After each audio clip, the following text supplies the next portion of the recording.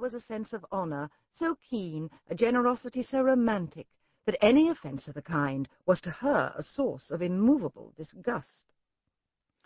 Mrs. John Dashwood had never been a favourite with any of her husband's family, but she had had no opportunity till the present of showing them with how little attention to the comfort of other people she could act when the occasion required it. So acutely did Mrs. Dashwood feel this ungracious behaviour, and so earnestly did she despise her daughter-in-law for it, that she would have quitted the house for ever, had not the entreaty of her eldest girl and her own love for all her 3 children determined her to stay, and avoid a breach with their brother. Eleanor, the eldest daughter, possessed a strength of understanding and coolness of judgment which qualified her, though only 19, to be the counsellor of her mother. She had an excellent heart, her disposition was affectionate, and her feelings were strong. But she knew how to govern them. It was a knowledge which her mother had yet to learn, and which one of her sisters had resolved never to be taught. Marianne's abilities were, in many respects, quite equal to Eleanor's. She was sensible and clever, but eager in everything. Her sorrows, her joys could have no moderation. She was generous, amiable, interesting. She was everything but prudent. The resemblance between her and her mother was strikingly great. Eleanor saw with concern the excess of her sister's sensibility, but with Mrs. Dashwood it was valued and cherished. They encouraged each other now in the violence of their affliction. The agony of grief which overpowered them at first was voluntarily renewed, was sought for, was created again and again. They gave themselves up wholly to their sorrow, and resolved against ever admitting consolation in future. Eleanor, too, was deeply afflicted, but still she could struggle. She could exert herself. She could consult with her brother, could receive her sister-in-law on her arrival, and strive to rouse her mother to similar exertion. Margaret, the other sister, was a good-humoured, well-disposed girl, but as she had already imbibed a good deal of Marianne's romance without having much of her sense, she did not at 13 bid fair to equal her sisters at a more advanced period of life. Mrs. John Dashwood now installed herself mistress of Norland, and her mother and sisters-in-law were degraded to the condition of visitors. As such, however, they were treated by her with quiet civility, and by her husband with as much kindness as he could feel towards anybody beyond himself, his wife, and their child.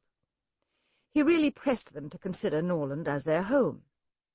No plan appeared so eligible to Mrs. Dashwood as remaining there till she could accommodate herself with a house in the neighbourhood. Mrs. John Dashwood did not approve of what her husband intended to do for his sisters. To take £3,000 from the fortune of their dear little boy would be impoverishing him to the most dreadful degree. She begged him to think again on the subject. How could he answer to himself to rob his child, and his only child, too, of so large a sum? And what possible claim could the Miss Dashwoods, who were related to him only by half-blood, which she considered as no relationship at all, have on his generosity to so large an amount? It was very well known that no affection was ever supposed to exist between the children of any man by different marriages, and why was he to ruin himself and their poor little Harry by giving away all his money to his half-sisters? "It was my father's last request to me," replied her husband, "that I should assist his widow and daughters." "He did not know what he was talking of, I dare say. 10 to 1, but he was light-headed at the time. Had he been in his right senses, he could not have thought of such a thing as begging you to give away half your fortune from your own child." "He did not stipulate any sum, my dear Fanny. He only requested me in general terms to assist them, and make their situation more comfortable than it was in his power to do. As he required the promise, I could not do less than give it. At least I thought so at the time. Something must be done for them whenever they leave Norland and settle in a new home." "Well, then let something be done for them, but that something need not be £3,000. When the money is once parted with, it never can return. Your sisters will marry, and it will be gone forever, if indeed it could ever be restored to our poor little boy." "Why, to be sure," said her husband very gravely, "that would make a great difference. The time may yet come when Harry will regret that so large a sum was parted with. If he should have a numerous family, it would be a very convenient addition. Perhaps then it would be better for all parties if the sum were diminished one half. £500 would be a prodigious increase to their fortunes. Oh, beyond anything great! What brother on earth would do half so much for his sisters, even if really his sisters? And as it is only half-blood. But you have such a generous spirit. Oh, I would not wish to do anything mean. No one can think I have not done enough for them, even themselves. There is no knowing what they may expect, said the lady. But we are not to think of their expectations. The question is, what can you afford to do? Certainly. And I think I can afford to give them £500 apiece. As it is, without any addition of mine, they will each have above £3,000 on their mother's death. A very comfortable fortune for any young woman. To be sure it is. Indeed, it strikes me that they can want no addition at all. They may all live very comfortably together on the interest of £10,000. That is very true. Therefore, I do not know whether, on the whole, it would not be more advisable to do something for their mother while she lives rather than for them. Something of the annuity kind, I mean. My sisters would feel the good effects of it as well as herself. 100 a year would make them all perfectly comfortable. His wife hesitated a little in giving her consent to this plan. To be sure, said she, it is better than parting with £1,500 at once. But then if Mrs. Dashwood should live 15 years, we should be completely taken in. 15 years? Oh, my dear Fanny, her life cannot be worth half that purchase. Certainly not. But if you observe, people always live forever when there is an annuity to be paid them. She is very stout and healthy and hardly 40. An annuity is a very serious business. It comes over and over every year, and there is no getting rid of it. I'm sure I would not pin myself down to the payment of an annuity for all the world. It is certainly an unpleasant thing, replied Mr. Dashwood, to have those kind of yearly drains on one's income. One's fortune, as your mother says, is not one's own. Undoubtedly, and after all, you have no thanks for it. If I were you, whatever I did should be done at my own discretion entirely.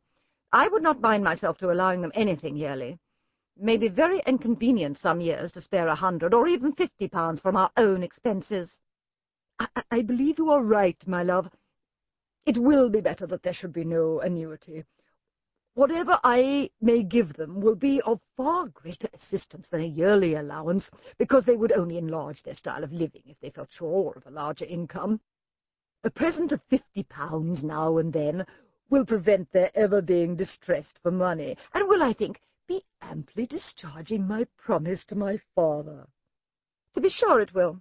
Indeed, to say the truth, I am convinced within myself that your father had no idea of your giving them any money. The assistance he thought of, I dare say, was only such as might be reasonably expected of you, such as looking out for a comfortable small house for them, helping them to move their things, and sending them presents of fish and game, and so forth, whenever they are in season. Do but consider, my dear Mr. Dashwood, how excessively comfortable your mother-in-law and her daughters may live on the interest of £7,000. Besides £1,000 belonging to each of the girls, which brings them in £50 apiece, and of course they will pay their mother for their board out of it. They will have 500 a year amongst them, and what on earth can 4 women want for more than that? They will live so cheap. They will have no carriage, no horses, and hardly any servants. They will keep no company, and can have no expenses of any kind. 500 a year! I'm sure I cannot imagine how they will spend half of it. And as to your giving them more, it is quite absurd to think of it. They will be much more able to give you something. Upon my word, said Mr. Dashwood, I believe you are perfectly right. My father certainly could mean nothing more by his request to me than what you say. When my mother removes to another house, my services shall be readily given to accommodate her as far as I can.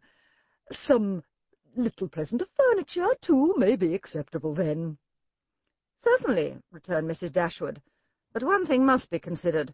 When your father and stepmother moved to Norland, all the china, plate, and linen was saved, and is now left to your